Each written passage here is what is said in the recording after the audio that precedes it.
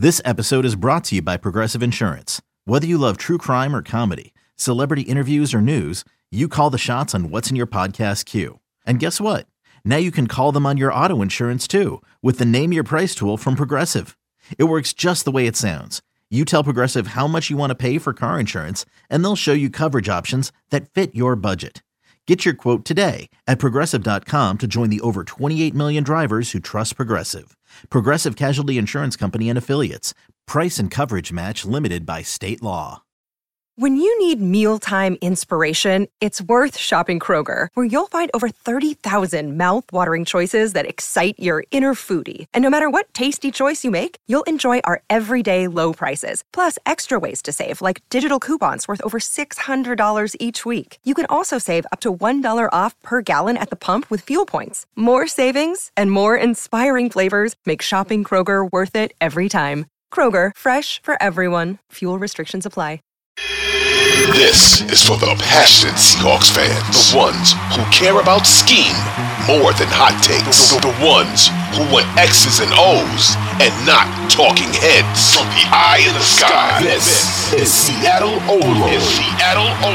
With your hosts, Matty F. Brown, Griffin Sturgeon, and Ty Dane Gonzalez. Let's go. Welcome to the Seattle Overload podcast, where the Seahawks are still in the playoffs. Yes, nothing has changed from our Sunday jubilation. And so we have our wild card, because that's what the Seahawks are in. Wild card news, roundup, and chat. Ty, and also because that's what we are. We're wild cards, baby. Wow, there we go. Mm-hmm. Ty, how excited are you? Very excited. Very excited to be here. Both on the show and in the playoffs, of course.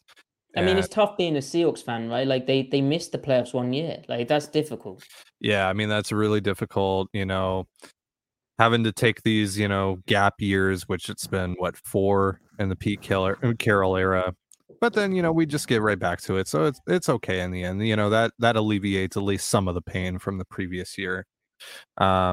Yeah, it's really tough being a Seahawks fan, going to the playoffs, 10 times out of 13 years or however many it's been at this point. So, yeah, I think we deserve this, Yeah, I think we did. Yeah, I think we've earned this, right? Don't you guys, chat? So I was feeling particularly petty, and I went through all of the replies I got in the off season saying that people telling me to go seek help. Right. Yep. That sort of stuff. People, there was tweets saying that Pete Carroll should be crucified. Right. Yeah, just your standard, normal football analysis. Reaction. Yeah, great stuff. Yeah. So it is very cool. Wait, Seattle sports Twitter overreacting about the people in charge of their favorite team? Crazy. I think Pete Carroll has more than earned the benefit of the doubt now. I would say so too. I don't know if you can call it Schadenfreude, but it's similar. There's probably a very long German word for the sensation that is being felt now. We'll just say it is. We'll just say that it is, just because it's really fun to say. So, yeah. Schadenfreude. Yeah. Okay. And so the vibes around the team are very cool. It kind of sounds like Schottenheimer, right? So. Oh, too soon, Ty. Although. Oh. He may be is he got a job? Is he? I don't think he has a job. I don't think he's coaching for anyone. I hear there's a coaching opening in Denver right now. Yeah, well, maybe we can talk about that a bit later. But for now, the Seahawks vibes are very cool. The official team account tweeted out a video which starts with Geno Smith dancing. Right. Doing the gritty, kind of. It's like a really lazy gritty. I'm gonna be real about it. I'm pretty disappointed in this gritty from Geno. I won't go this far, but he's he had me pretty close to saying that Mike Gesicki has a better gritty than him, which is devastating. That is devastating. It looks like he's wearing I don't know what he's wearing, like training shoes, like weightlifting shoes, I think. So maybe that impacts his gritty. I don't want my quarterback doing. I mean, heck, Adam Schefter, notorious athlete himself, didn't he tear his He's had something He- doing the gritty. Wait, doing the gritty? Of course he did. Of course he did. I mean, Gino, why can't we do another TikTok dance, like a different TikTok dance, like the Renegade? We all love the Yeah. Renegade here. Yeah, Schefter tore his meniscus doing the gritty. He really? Yeah. That's not a joke. That's not like an Onion article. Oh my gosh! And it happened January 6th. Wow. Wow. That's great. That's lovely content. Big fan of that. Anyway, my point being, Ty, the gritty is fine that Gino is not exerting himself. But what makes the video very cool is then to the right of screen, Pete Carroll comes in on a scooter. Yeah, Razor scooter. Is white with light blue trim, and he scoots past. I think someone actually identified the scooter. So it's not like a Razor scooter, but it's like a there's some brand, I think. But that dude, he's whipping that thing. Like he's not just like slowly, like going about it. Like he hit that corner pretty hard. Yeah, he was a menace. He had places to be, meetings to attend. Like he almost like took out Laquan Treadwell. Yeah, because that's the other guy in the shot. Laquan Treadwell is sort of. D is also there. D Eskridge is also in there. He's doing like a very lazy Saturday Night Fever kind of thing, or not even that, just little. He's doing I think he's doing the Antonio Brown thing. From when Antonio Brown performed, where he was doing that. So that's unfortunate. What do we call that? The windscreen wipers? I guess. Yeah. Sure. Okay. We'll go with that. Less said about him. Okay. So the point being, the vibes around the team seem very, very relaxed. They're very excited about having another chance to play football. Basically, where they're a national underdog. No one's picking the Seahawks. Yep. The opening line is crazy. I think I saw it at 10 points, and they've got nothing to lose. And what's more dangerous than a Pete Carroll team where like the defense is given no chance, the offense is told that they're not going to be able to score points? Not much. And every time they've had nothing to lose in games, they do tend to play it closer than we expected.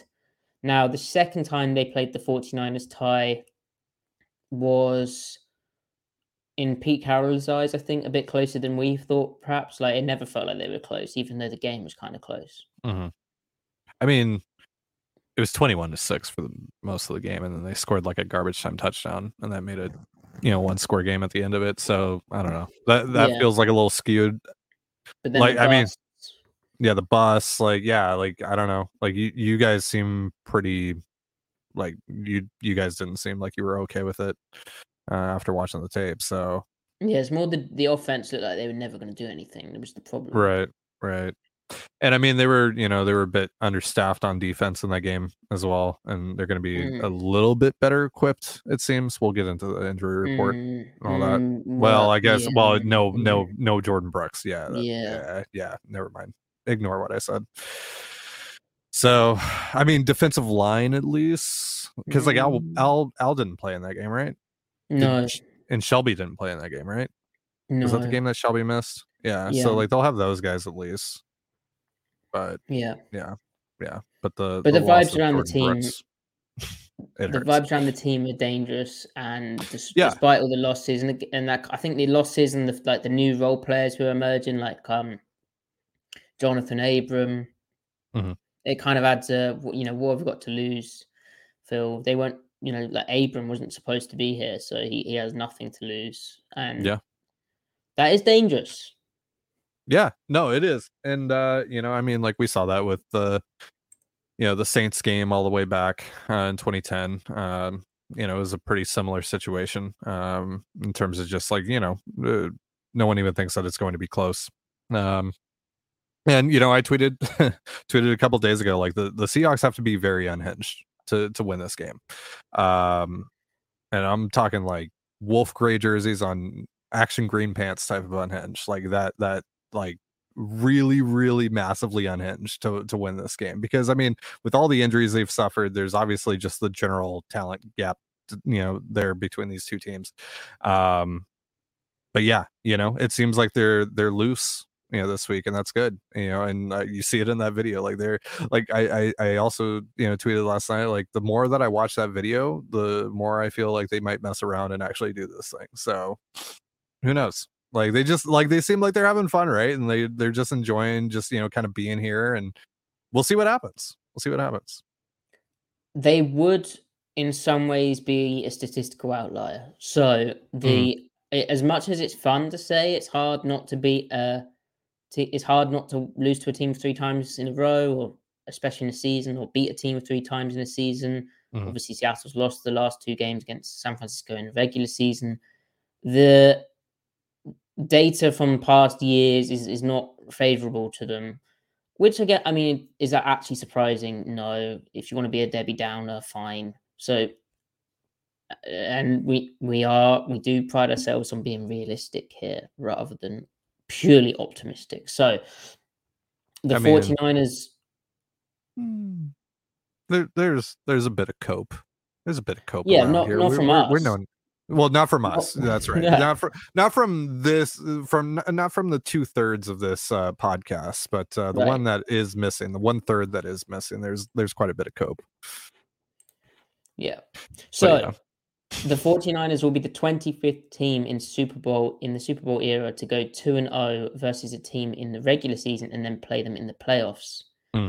In the past, from those 24 other games, those teams are 14-10 in the third game, with the Niners losing last year to the Rams. Only 14-10, huh? 14-10 is all right, isn't it?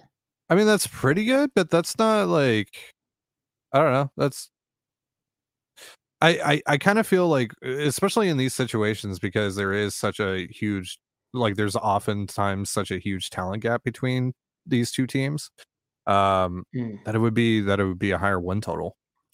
However, Ty, the teams that hosted the third game, 13-6, so that skews it a bit.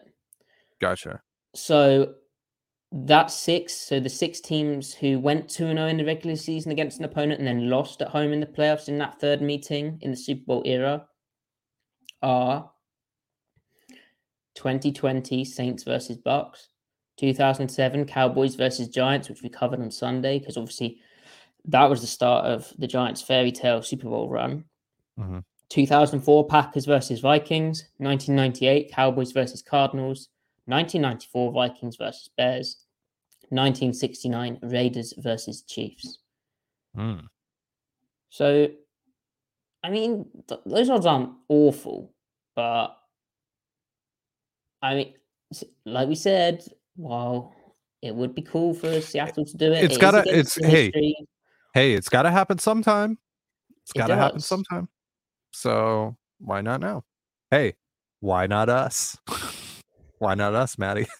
Yes, and look at this. 1994, 1998. That's 4 years in between. Then wait a bit. 2004, 2007. 3 years in between. Then 2020. Why not 2022? Exactly. Because then, this is very advanced analysis, but okay, it skipped 2010, but the 2010s, but that is a weird whatever. But 1994 to 1998 is 4, then 2004 to 2007 is 3, then 2020 to 2022 is 2. So wait, who did it in 2020 again? Who was the last one to do it? Saints versus Bucks. So I imagine. So the Bucks beat the. Because Brady. Okay, and then 2007 was the Giants, right? Yeah. So both of those teams went on to win the Super Bowl that year. So what I'm saying is, beat San Francisco. I mean, one can make the argument that San Francisco is the best team in this field, even though that they're the second seed.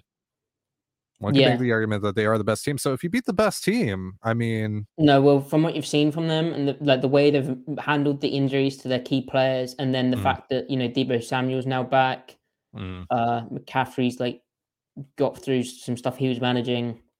Elijah Mitchell suddenly looks like a threat. they're stacked. They're actually stacked. Their offense is stacked, and then you know what their defense is like, where they've been blessed with relatively good health on the defense, which obviously helps. But like the big hope is like there's no way that Waldron can call another bad game. Like the plan against him last time was like no under center. It was like all shotgun, if you remember, which was like absolutely confounding. It just did not make sense. The difference between that game and now is that Seattle seems to have found more of a run game and more under center formations and looks. So hopefully, cope-wise, hopefully that makes a difference. Obviously, against the Jets, they started the game with some clever under center runs against the Jets front, which is almost as talented as the 49ers, but more importantly, plays in a similar schematic style and structure as Robert Saleh's defense as DeMeco Ryans is. So that is a big learning moment, I think, for Seattle, and hopefully they'll find some similar success, even though they did sort of melt down in the second half against the Jets. But maybe they can learn from that too. Cope. Yeah, it'll be fun. Enjoy it. I'm looking forward to night, it. Have a few beverages, few nice snacks. Yeah, I'm excited. The Seahawks are back in the playoffs. That's a lot of fun. It's really cool that they made it here, like this year of all the years. Especially where, a lot of folks thought they were going to end up being. So this is cool. This is really cool. This is all just, gravy for me, really, because like I'm very happy with, this year and how this year went as a whole and some of the developments that we saw. And so, yeah, this is a success to me, no matter what. I know though that it is going to get weird on Twitter if this game does not go well, especially if the offense doesn't perform great. Things are going to get really annoying about the Geno conversation for the next couple months. I don't necessarily because I think Seattle's in their mind they want to extend Geno, which duh. Yeah. But my positive spin on if Geno not necessarily struggles, but the production stays there's been a second half decline for a multitude of reasons, most of them not on Geno's shoulders, most on the supporting cast sort of falling apart around him. But there are a few process things that we've pulled up in the Tape podcast and past episodes. Anyway, my positive spin is that just makes the contract more team friendly in the cap kind of stuff. I want Geno to get his money, don't get me wrong. Yeah. But from a roster building standpoint, it's actually probably a positive in the long term for Seattle. That's very Copey as well. That's very Copey. And boot licorice. No. I want Geno to get as much money as he wants, and he still will. No, you're Jody Allen's super fan, Matty F. Brown. I will not accept this. He also turns 33 in October, so I'm sure the team will have protections on all of this stuff, as I said in my article on him at Seahawks on Tape. Right. But yeah, by the way, Ty, sorry, I won't accept this. I wrote before the Jets game that the Seahawks must pay Geno Smith and extend him. So hogwash. I'm a big Geno Smith supporter, and obviously in the preseason I said 12 plays, which shows Seahawks quarterback Geno Smith is primed to prove doubters wrong. No, I remember you saying Drew Wu should be the guy. They need to go with Drew Wu, or else they're going to go 3-14. I remember saying that Geno started as a jokey tweet about Russell Wilson in 2021. That Geno came into the offense rusty, and then Geno dunked on me. Yeah, I remember that. Yeah, I remember. Yeah, that's right. So you are a Geno hater, obviously. Yeah, there's documented proof. Yeah. He thinks you're a hater. It's kind of funny that just to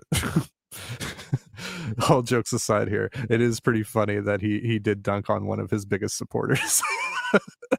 He didn't know. You didn't know, but the irony in that is right really there funny. Is the problem with Twitter. It's all out of context. It's all little snippets, and that's right. How well, right? Well, now starting next month, we can add all the context we want. 4,000 character tweets. God. All right. Great. Let's move on. But Ty, if Pete Carroll wears a hat on Saturday, the Seahawks are going to win, right? That's correct. That's correct. As per the definitive Pete Carroll fit tracker on sheets.com, docs.google.com rather /spreadsheets. Yeah, I made I'm crazy, and yeah, this is deranged stuff. No, I admit it. I'm not gonna play around here. I'm not going to cope here. I don't know what got into me that night, but you and I, well, I mean, like, obviously I saw you and John Boyle talking about it, about him wearing a hat, and Boyle said that he did wear a hat another time during a 2010 game against the Cardinals, and I was like, okay, that's interesting. And then, like, you and I have talked amongst ourselves about Pete wearing gray and how I always feel like they lose whenever Pete wears gray. And so that inspired me to do some digging. And then all of a sudden that turned into that's on the screen, that monstrosity there that's on the screen right now. The Pete Carroll, the definitive Pete Carroll fit tracker, that is, where I went through every single regular season and postseason game and marked down every single color and style of shirt or top that he wore, and then compiled all the times that he wore it and the records in which for each clothing item. How did I do this, you might ask? By going on Imagen.com. That's IMAGN.com, and searching for photos from every game. So I had the ESPN schedules pulled up on one tab, and then Imagen on another, and I would just search Pete Carroll and then the opponent name, and for 2010 I'd just go all the way back to the last page and essentially look to see if there was a photo there that lined up with the date of the game and confirm what he was wearing, and then log that. And then for some of the games where there weren't any photos, like for instance, their 24-21 loss to the Dolphins in Miami in 2012, we all remember that game, one where Russell Wilson completed like 18 passes in a row or something crazy like that, and tied a franchise record. Yeah, that game. There were no pictures of him, so I had to go on YouTube and look at highlights and try to find a shot of him. And you know what? I did, and he was wearing this long sleeve white quarter zip thing that he wore, if you remember, during the Fail Mary game. You guys all remember I'm sure you guys all have the image of Pete Carroll burned in your brain of him, raising his hands, pumping his fists when they called it a touchdown. So that shirt, what he was wearing there, he was wearing in Miami as well. Or the Leon Washington game. There were no images of Pete during the Leon Washington game. Of course, the game where Leon Washington returned 2 kickoffs for touchdowns against the Chargers to beat Phillip Rivers and Norv Turner and the Chargers. There were no pictures of Pete in that game, so I had to go on YouTube.com and find a shot of Pete there. And he was wearing a navy hoodie, which he wore in his first game with the Seahawks and against the 49ers. And he wore in Super Bowl 48 when they won. That's right. And funny enough, though, the shirt that he's worn the longest, the long sleeve tee, and obviously he's worn many iterations of it, but the navy long sleeve tee, he's worn that 74 times. Won a lot of games in there. Lost the Super Bowl, though. Yeah. In it. And the tie. And the tie. Had the tie. Yeah. So that's wearing that shirt down in Arizona specifically has not worked out particularly well for Pete. But so if what all this data says, essentially, the purpose of this data, if we compile all of this and study it may suggest that things aren't okay at home. So is everything okay at home, Ty? Yeah, I'm definitely not being held hostage. Okay, if I was being held hostage, I would say the words, "I'm being held hostage. Please send help. Here is my address. It is," but I wouldn't say that because I'm not being held hostage right now. Not Yes. at all. Yeah. Not at all. Not to fulfill anyone's sick Pete Carroll related fantasies or anything like that. Definitely not. Right. Definitely not. But yeah, if we There are people compile, out there like that. that's right. That's right. But not me, Sometimes right. and not Sometimes and your not closest anyone that. friends, you know, That's right. And certainly not me, your and colleagues. certainly not anyone that might be, just a little bit out of frame right now on camera. There's definitely not a gun pointed at me right now. Whoa. Definitely. Okay. Definitely not. Okay. Definitely not. Terms of service. In terms of service, yeah, definitely not. Okay, so if we compile all this information, we can determine that Pete Carroll should wear a hat on Saturday for the most optimal fit on Saturday. Pete Carroll should wear a hat because he's 2-0 in a baseball hat, and he should wear a Navy hoodie because he's 45-21. You're going with sample size? Yeah. Because I was thinking, well, firstly, I have a question. Okay. 2 questions.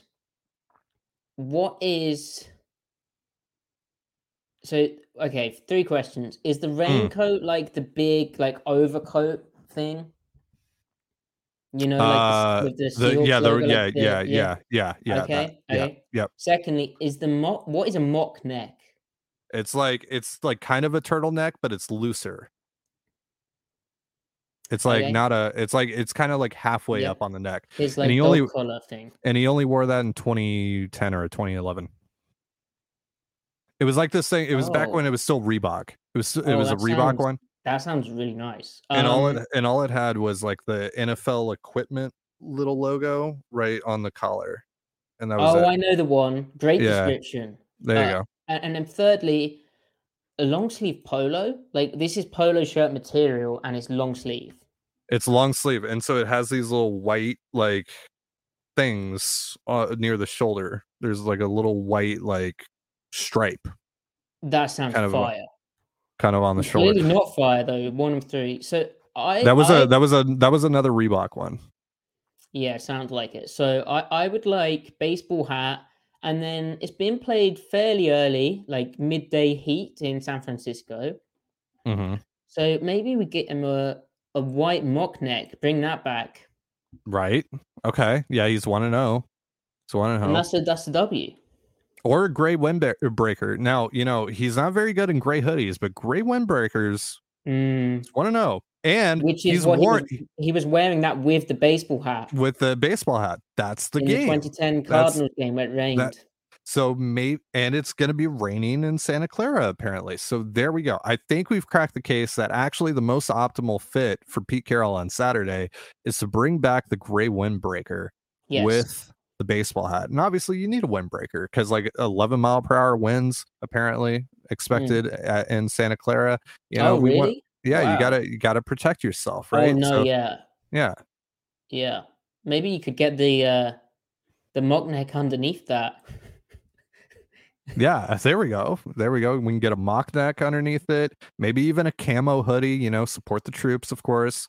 So Ty, I'm a bit disappointed you didn't do research into the pants. The pants, I think we can just assume that it's either going to be, some sweatpants or khakis. But there's different colors, pal. Are there? Sometimes you get the waterproof trousers as well. That's true. We do. All right. So maybe we can even get more sick with it. Maybe we can maybe what we're learning here today is that this can even get sicker than it already is. Yeah, and what about the Air Monarch colors? All the shoes. We can get all the shoes. We can get like if he's worn glasses during a game potentially. I think he's worn glasses in a couple of games when he's feeling particularly studious. Yeah. We could even include the game where he got bopped on the nose against the Saints. Include the bandage. Oh yeah, bandage P. We could have a bandage column. Yeah. Right. Big game. Yeah. So there's there could be layers to this, right? This is only the beginning. Basically, what we're saying is there are layers. What t-shirt was he wearing underneath some of this stuff? Right. You kind of that I'm gonna need sources for. So if you know Pete Carroll, or if you are Pete Carroll himself, please reach out and let's hammer this thing out. Yeah, because clearly there's a science to this. Yes. And so, If you're about competition, you should want to dress to compete, this, look, we talk about win forever, right? This is how we figure out how to never lose a football game again.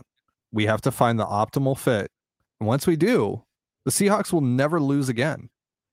No. Well, that's perfect news. Great stuff. Right? I'm very happy for the Seahawks. Yeah. Word on Ty. I'm a bit concerned about you, but that's okay. I'm definitely not being held hostage. Just to reiterate, I am not being held hostage. I am totally doing this of my free will. Definitely. Yes, this is for the passionate Seahawks fans, for those who want scheme and not hot takes. You're right, Anthony Pasquale. Okay. Yeah. So, yep. Injury report. That's definitely an intro that we chose. Yeah. Yeah. Injury reports. Seahawks did not participate in Wednesday practice. Can you read it in the way that I like it? That sounds weird when you say it like that. I meant to say it like that, yeah. Okay. Guard, Phil Haynes, ankle, did not participate. Running back, DJ Dallas, ankle, quadricep, did not participate. Cornerback, Xavier Crawford, hamstring, did not participate. Defensive end, Shelby Harris, knee, did not participate. Running back, Kenneth Walker III, ankle, did not participate. Guard, Gabe Jackson, not injury-related resting player, did not participate. Nose tackle, Al Woods, Achilles, not injury-related resting player, did not participate. Do you want to talk about these people? These players? Well, I mean, yeah, that's a lot of did not participates. But most of it is like rusting, right? Like guys like Ken Walker. It's been worse in past weeks. It's been way worse. And for the most part, like the guys like Ken Walker and Al Woods, that's mostly just rusting guys, right? Yeah. So they're probably going to get back to practice tomorrow or the next day. So nothing to be too concerned about. The Dallas news is a bummer because he'd obviously emerged as like the Wildcat package they were doing with him. Yeah, so working a bit, and that would have been a wrinkle, like hoping that he didn't throw a pick like the first game against the 49ers, but like that seemed like something they had found, so that sucks. So I wanted to ask you about that actually, because in my tweet about how unhinged the Seahawks need to be on Saturday, I got a lot of people saying like, yeah, I want to see Wildcat, I want to see all this stuff. And some people that were theorizing that they were doing the Wildcat on Sunday against the Rams to kind of prepare to do it on Saturday. What do you think about that?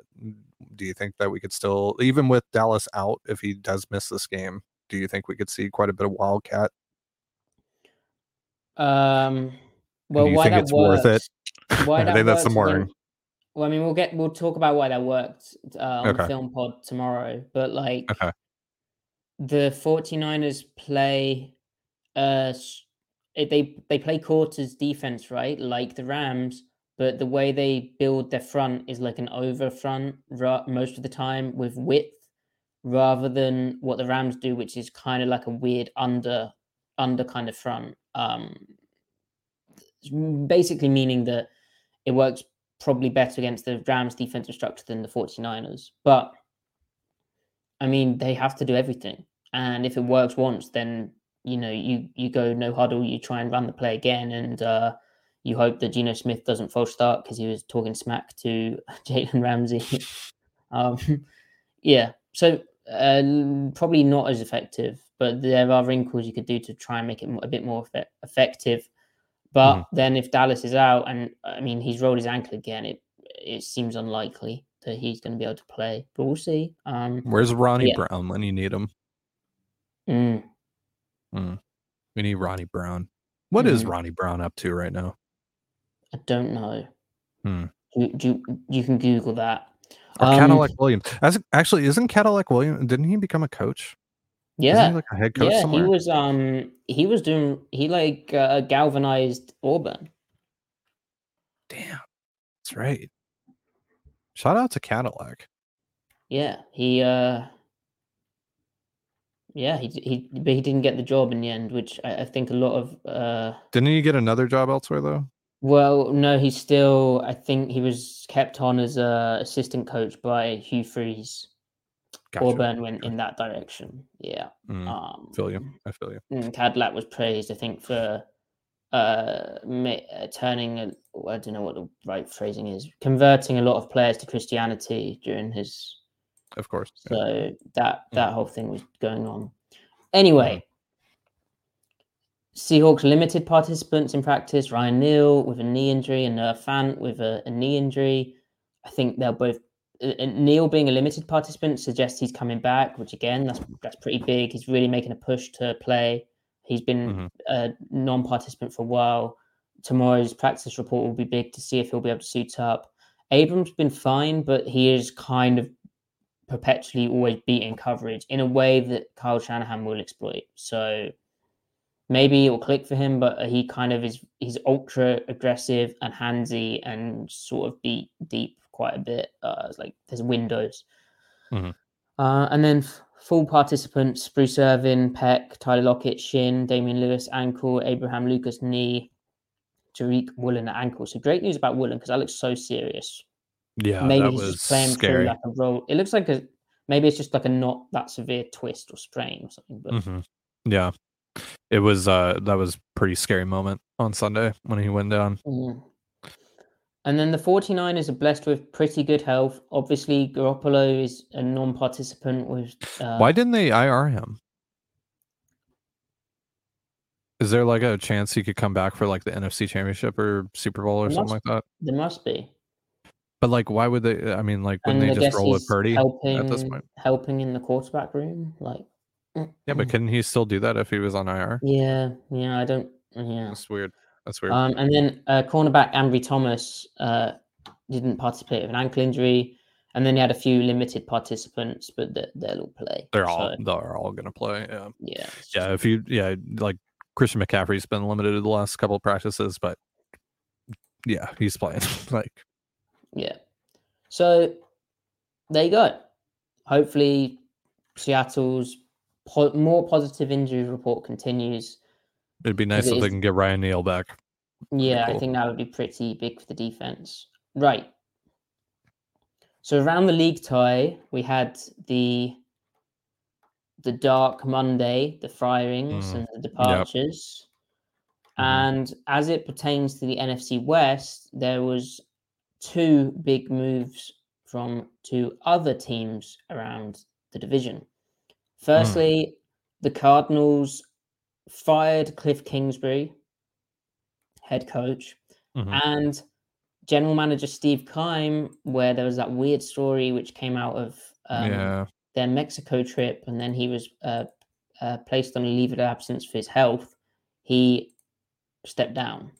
So they've cleaned house in the front office, which is remarkable given the contracts that they gave to these guys. Like, yeah, Kingsbury is under contract through 2027. I think Keim is as well, or 2028 for Keim. Yeah. So that's a big payout.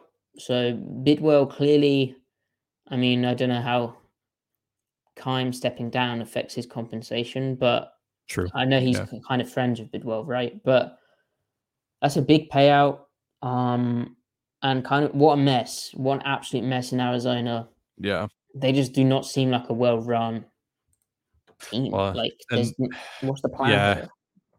Well, they've requested to interview Sean Payton, but that's going to take draft picks to trade for him. So now you're giving up future capital when they really need to replenish that roster for a coach who, Sean Payton's a good coach, don't get me wrong, but like still coach. Yeah. And it was 10 months ago, Ty, that they extended Cliff and Keim. It's just nuts. And in their history, which is an over 100-year-old franchise, the Cardinals, obviously they weren't always in Arizona, but the Cardinals as a franchise have never had a head coach, any head coach, last longer than 6 years with the team. That's insane. That's like, yeah. And And I mean, like, I think that they did need to make a change because it was pretty clear that Cliff lost that locker room, and he lost Kyler. I mean, like, Kyler's like talking back to him like on the field and whatnot. Like, that's not like, you can't have that. Oh, and they were awful, by the way. Don't they get were that. awful. Don't be mistaken. Like they were one of the worst teams. Like, you watch the tape, it looks like they're trying to lose at times. Like, they're bad. So something had to happen, but it's just a mess. Yeah, that just seems like a lack of control there, and a lack of culture, honestly. So, for their sake, I mean, like, obviously for us, like, I hope that they lose forever. But for their sake, hopefully they can find someone that can build a culture there and get Kyler on the right track, and we'll see. But yeah, man, if it ends up being Sean Payton, like, I'm sure he'll help turn things around a little bit. But in terms of just like assets, like, if they're giving up assets for him, I don't know what that's going to look like and how much that's going to take away from their future. So they better be right, because they're probably not going to be able to get out of another contract. Right. And like, Peyton's interesting. Like, I think, he's been linked with Denver as well, because it's, obviously he worked with Drew Brees and he's a shorter quarterback. And so Russell Wilson, also a well-known shorter quarterback. So is Kyler Murray. But like, Brees had really, really clever ability to find, like, despite his height, he would hang in pockets and move up in the interior of the pocket and find lanes that he shouldn't have been able to, given his height. Russell doesn't do that.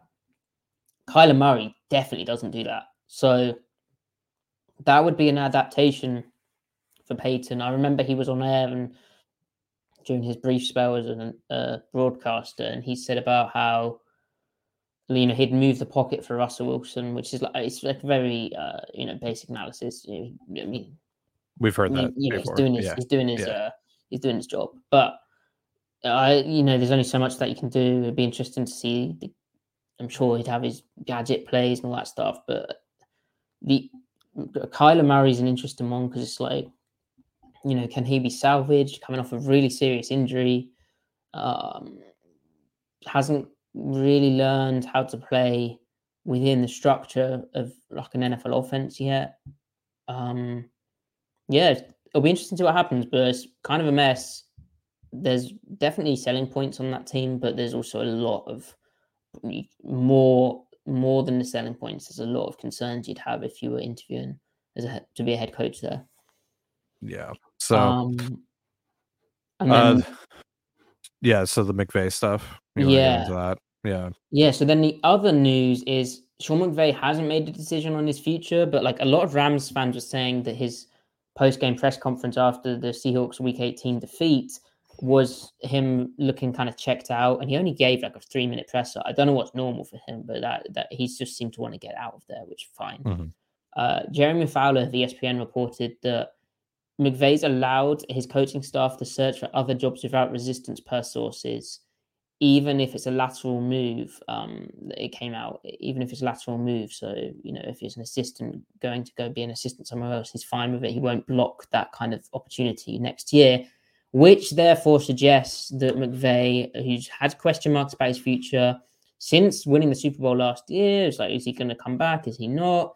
There's also stuff about Aaron Donald retiring, Matt Stafford. Aaron Donald didn't play in Week 18. Stafford said he'll be back. And McVay, the murmurings have come up again that he's going to retire. He's done with it. He needs a sabbatical. And obviously there was talk, again, going back to last year, about how much money he'd get paid as a broadcaster, become the new, hopefully not problematic John Gruden, that kind of instance. And it seems like he's worn down by it. Also, as has been pointed out, McVay lost his grandfather earlier in the year, and his wife's family is literally from Ukraine and in a war zone right now. So there's a lot going on there as well, like in his personal life, which we don't know much of, but you can sort of color in between the lines, right? So yeah, that's would be a huge loss, because obviously McVay's a brilliant coach. He almost got Pete again in Week 18. One of the like best play designers and best play callers that I've seen, and his ability to adapt his quarterback and the talent in his offense each year is just superb. An absolute nightmare for the Seahawks. Very rare that Pete Carroll, got the best of him, especially from an offense versus defense standpoint. So that would be a huge loss for the NFL and the NFC West. Although a big positive for Seattle in the sense that whoever the Rams turn to is not going to be as talented as McVay. It's a very, very difficult job to replace him.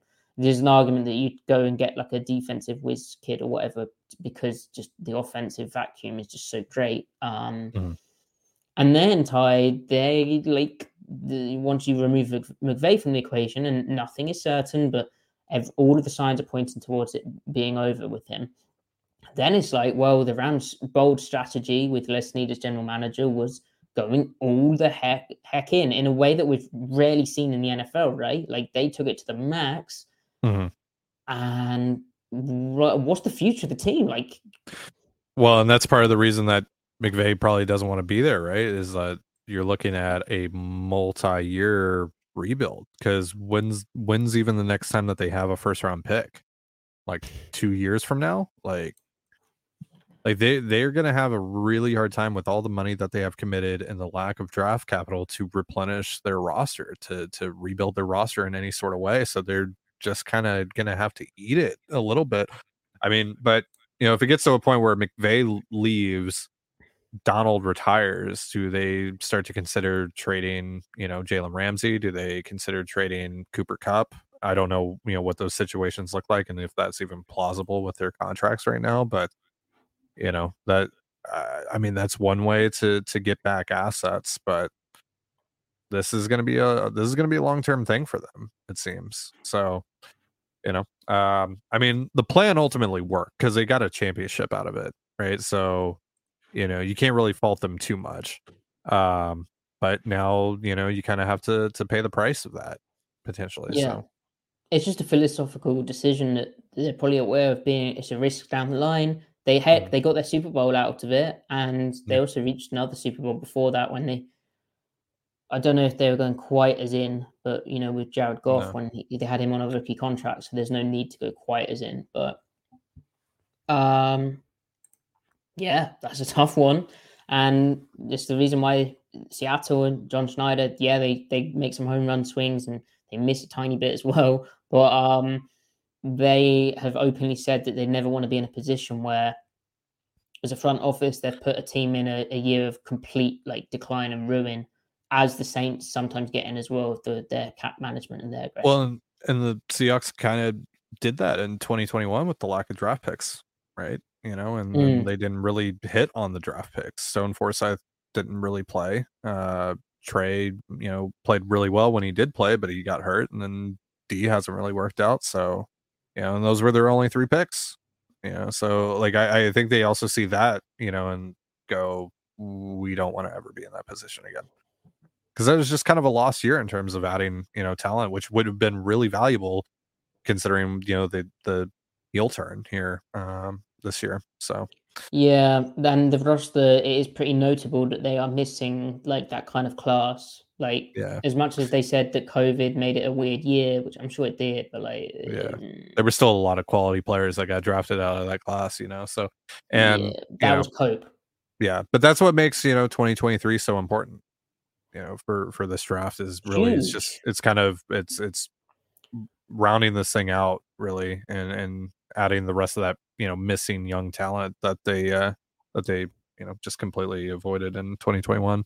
And circling this back to the Rams and also looking at Seattle's past draft class, those kind of day 3 supplementary picks are really what builds the team. The Rams had great stars, but their ability to then draft the kind of role players in the back end of it was big. And obviously Seattle is looking like, old style Seattle drafting with their day 3 kind of picks. So, yeah.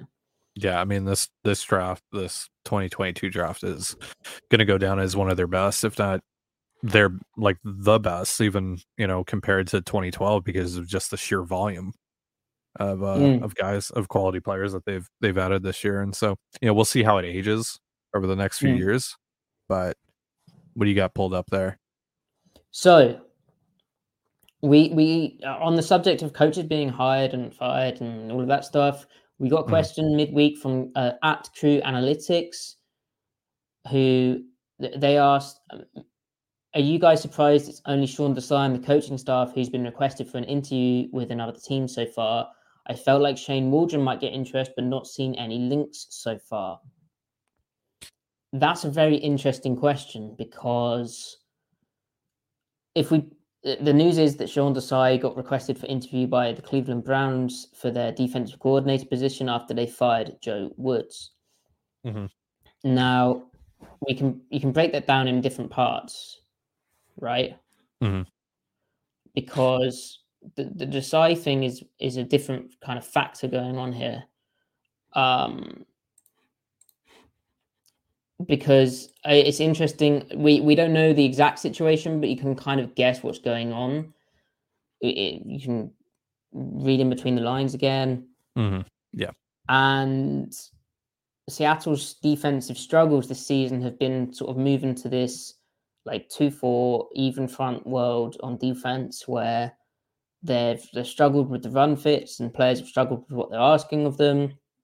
Then mid-season, they went back to more bare fronts and playing more aggressive and more power stepping, less mirror stepping, 1.5 to like sort of 2 gapping almost. And then they're back running 4-2, 2-4 fronts. Well, Desai ran these 2-4, 4-2 fronts loads in Chicago in 2021, to the point that like he did it against Rashad Penny, remember? And Penny went off, and they just still stayed in 2 high, 2-4, 4-2 kind of looking deals, nickel fronts.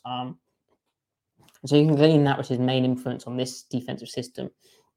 Seattle's sort of corrected a few things, but the way they're doing it now is more with like 1 high safety, middle field closed. And honestly, it looks very much like their defensive scheme from 2010 to 2019, before the bare front became a thing, where they're a base under team with a bit of over. Okay, it's now technically with more like actual 3-4 personnel, 2 stand-up edges. And then down the line, they're when they get into nickel, they're like nickel over cover 3 with a tiny bit of middle field open stuff. So Desai's influence is, I don't know how much he's been heard, so maybe he'd want out on that. He may also just want the opportunity to call plays after years as an associate head coach. But a lot of the year for the Seahawks defense, I'm describing a lot of chopping and changing. It's like they've run 3 defenses in 1 year. That suggests like philosophical, technical, schematic, conflict, confusion, uncertainty among the coaching staff, and then transferring that onto the players as well. So I don't know. So am I surprised about Desai getting an interview? No. I know you said only Desai Crew Analytics, and we'll get to that, but no, because like he does have a reputation, good reputation around the league, it seems. So it makes sense that someone would be interested in him for that kind of job, because right now he's not a play caller. So teams know that they can probably pry him away with a better position than what he currently has, because Seahawks probably aren't going to move off of Clint Hurt to give him to give Desai a play calling job. So if he can find that elsewhere, then he's probably going to take it, if I had to assume. And we've had the conversation on here about too many cooks and all that with Pete and Clint and Sean and even guys like Carl Scott. So maybe it's an addition by subtraction in a way, and just not having that too many conflicting voices, right? And that's nothing, and that's not to say like anything against like Sean Desai or Clint Hurt or anyone. It's just when you have a lot of conflicting voices, when you have a lot of differing opinions coming at you all at once, like things can get out of hand pretty quickly there. So and we should say like they have raved about the players in the offseason, in particular the preseason stuff. The DBs like Quandre Diggs, for instance, they raved about Sean Desai's teaching and the coaching that he was giving them and the new voice that he was. So yeah, it's maybe just not the right fit. We'll see. Now, but there's definitely a reason for him that we can see for him wanting to leave, other than the opportunity to go and call plays. So there's like sort of 2 big things, I'd say. Now, Are we surprised that it's only the Sion, the coaching staff, who's been requested for an interview with another team? And you mentioned Shane Waldron. Yeah, I guess, because if you revisit our podcast from early in the season, we're saying Waldron's a lock to be gone, Ty. Yeah, we're just like, yeah, he's out. But the offense has regressed a little bit, and he's had some. I mean, we talked about it, right? Like, you didn't like the way that he called the San Francisco game. Obviously, this game was not great either. From a play calling standpoint, it seemed. I feel like maybe that's cooled off a little bit on Waldron. So I don't know if he'll get any like head coach opportunities, because that would be the only next step that he could take, since he's already calling plays in Seattle, unless he just wants to change the scenery. Maybe a team like Houston comes calling after, they inevitably don't get Sean Payton, but also who wants the Houston job after they've fired, 2 coaches after one season in the midst of a rebuild, when they're definitely going to suck no matter who's the head coach, whatever. That's a whole nother conversation. There's a lot we more. We don't have to worry about that. We don't have to worry about that. That's a whole different problem. That's a really disgusting situation. That's all I'll say about that. Anywho, I don't really see Waldron getting many head coaching opportunities this offseason, just kind of with the way that the second half has gone.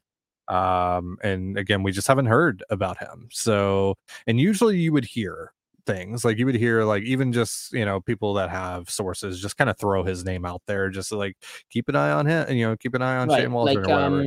Kyle Scott's name has been mentioned and rumored. I think not suggesting this happens.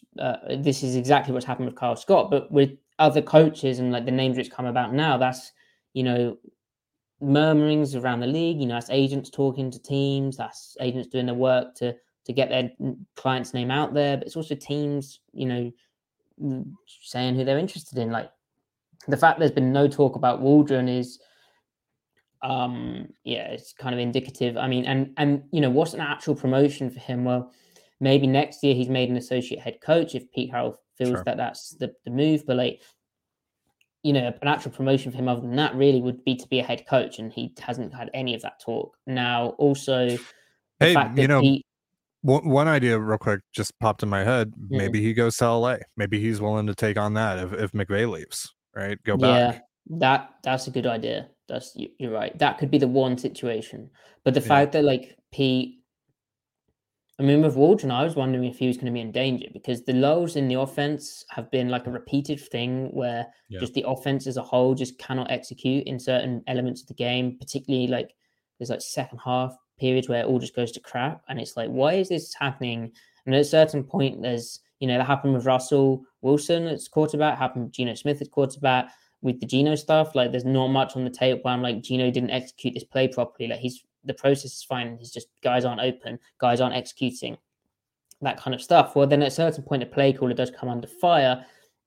I think, though, Pete's comments after the season, when they didn't know if they're making the playoffs or not, about how the system is so quarterback friendly and how he's a big fan of the system, they suggest that Waldron's fine and safe. And it's not ideal that it seems like Pete had to step in to get them to run the football and to sort of, okay, our pass protection is struggling. We're struggling in these areas. We're turning the ball over a bit too much. We're taking a few too many sacks. We need to really get back into the run game and try and get a chemistry going, because we're broken there. It's not ideal that he clearly, from the outside, it seems obvious that he stepped in to make that happen in the second half of the Kansas City Chiefs game. But nevertheless, it seems like Waldron's fine, and maybe an associate head coach promotion comes with that. Maybe it's not needed. I don't know how all that works, but I don't think Waldron, realistically, his second half of the season, despite the way that Geno Smith is comeback player of the year, unless DeMar Hamlin gets that. But Geno Smith on the season is the comeback player of the year. So, even with that, and even with, the first half was brilliant, but the second half has kind of gone to crap a bit, and hopefully they can bounce back for the playoffs. But yeah, I'm not surprised that Waldron's not getting interest based on the whole body of work for the season. No surprises from me. But that Rams idea, Ty, is a good one. Yeah, I mean, maybe he's one, because like again, it's going to have to take someone that knows that they're going to have to kind of undergo a really long rebuild period and just kind of try to make the most of it. So that's not going to be a really attractive spot for a lot of people. Obviously, getting to coach in LA and all that has its advantages, of course, but just the situation overall, it's not like your record's not going to look pretty. Like if you're a coach trying to kind of build your resume, like it's probably not going to go well for you because there's just not a lot of opportunities to add talent right now in LA. So yeah, maybe that's an opportunity where someone like Shane Waldron, who typically wouldn't get a head coaching opportunity, becomes an option there. But we'll see. So Quandre Diggs-Ty was named NFC Defensive Player of the Week for Week 18 after his interception versus Baker Mayfield and the Rams. How many Player of the Weeks did the Seahawks end up with this year from rookies? That would be good to know, Ty, wouldn't it? That would be Stat Boy. See, and that's why you'll always be Stat Boy and not Stat Man. I have the night off. I've got all this other stuff. Yeah, but they've had quite a few. They've had quite He's a few. He's the third Seahawks player to earn Defensive Player of the Week honors. Okay. And the fifth player to earn Player of the Week honors. Only the fifth? No, that can't be right. Because there's also like offensive like Rookie of the Week and like Geno's won Player of the Week at least once. Kenneth Walker's been Rookie of the Week. Like Tariq Woolen's been Rookie of the Week a couple times. Would you like me to read it all out? Sure. Yeah, go for it. Uchenna Nwosu, Week 1 Defensive Player of the Week. Tariq Woolen, Week 6 Defensive Player of the Week. Okay. Geno Smith, Offense, Week 4 Offensive Player of the Week. Will Dissly, Special Teams, Week 8 Player of the Week. Geno, NFC Offensive Player of the Month for October. Woolen and Kenneth Walker III, NFL Defensive and Offensive Rookies of the Month honors in October. Oh, yeah. That's what I was thinking about. They don't do Rookie of the Week. They do Rookie of the Month. That's right. See, I'm a dum-dum. Mm-hmm. It's all good. All right. And Walker's up for FedEx Ground Player of the Week this week, but he won that in Week 7. He was also named the Fantasy Rookie of the Year by ESPN. Do you know that? No, that seems odd. Was he that good? I had him on my team. I had him on my team. Yeah, I mean he's pretty good. I mean, like the Chargers game, obviously, like he popped off. Didn't he pop off in like the Giants game or something like that? I think he put up like 20-something points in the Giants game. He had a couple of like big weeks, so it makes sense. I mean, there weren't like a lot of good like fantasy producers, like rookie fantasy producers this year, like Chris Olave. Garrett Wilson. Yeah, Garrett Wilson for sure, especially in the second half. Yeah. Okay. But yeah, good for him. Yeah. Good for him. Yeah. And then another Seahawk was mentioned in some sort of end of season style honors. The NFL players released their All-Pro team, which is pretty damn solid, other than the inclusion of Aaron Donald is very much a respect vote, given he missed 6 games this year. No, by no means his best year, but like it is also Aaron Donald. But like, Quinn and Williams had like a great year, for instance. So I gotta wonder, like with this, like how much like are these like the players that actually voted in this thing? How much are they actually watching these guys? With that said, though, Ty, like the rest of it is kind of they nailed it. I'd say that's crazy.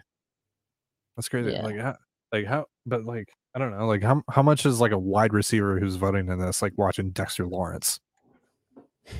Maybe they only ask against like I don't know how the process works. It's like, all right, offensive lineman, you vote for the defensive line guys and other offensive linemen or something. I don't know. Maybe it's like that. Well, the NFL Players Association did explain the voting process. Ooh. Only active NFL players can vote, and they get only 1 vote. If a player missed 5 or more games as of Week 15, then they are ineligible. So Donald almost missed out.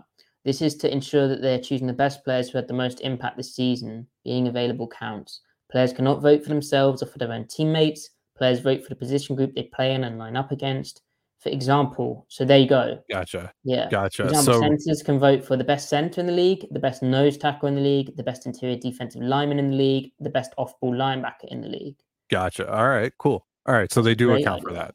We So they had do each account for that. various player leaders from each team nominate the 2 best special teams players or core teamers for the ballot. We wanted the locker rooms to decide who should represent their team in that position. And on the They actually subject put a of lot of special thought into that. teams, they That's cool. did. And on the subject of special teams, the only Seahawk represented in this is kicker Jason Myers, who makes the team despite his miss in Week 18. He was very good on the year. Good for him. Yeah, only missed 3 kicks, I think, in the entire year. I don't know about extra points, but I think he was like 34 or 37. Yeah. And and he made, I think he was 5 of 6 or 6 of 6 from 50 plus this year. So he had a really good year as far as kickers go. And, with all pro, right? Like that also takes in, the AFC into account.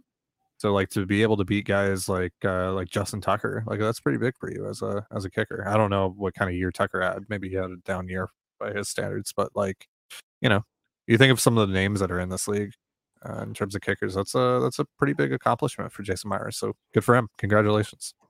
Yeah, and just to put into context how tough this trip to the 49ers is, they're represented. So left tackle Trent Williams makes the team. Yep.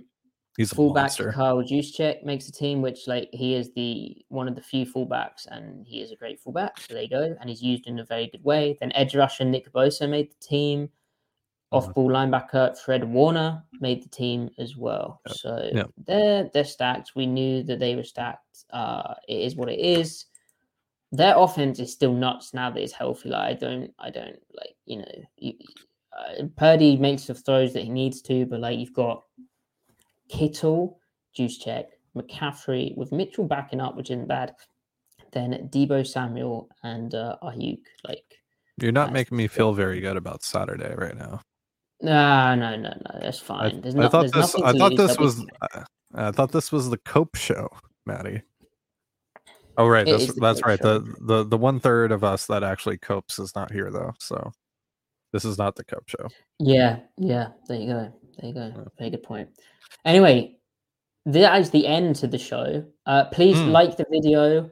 We've had a lot of people in here. It's we appreciate that. Magnificent stuff. Comment if you haven't already. There are donation links. Don't feel obliged. Like the video. Wait, how many likes do we have? We need to check this. We should have done this earlier.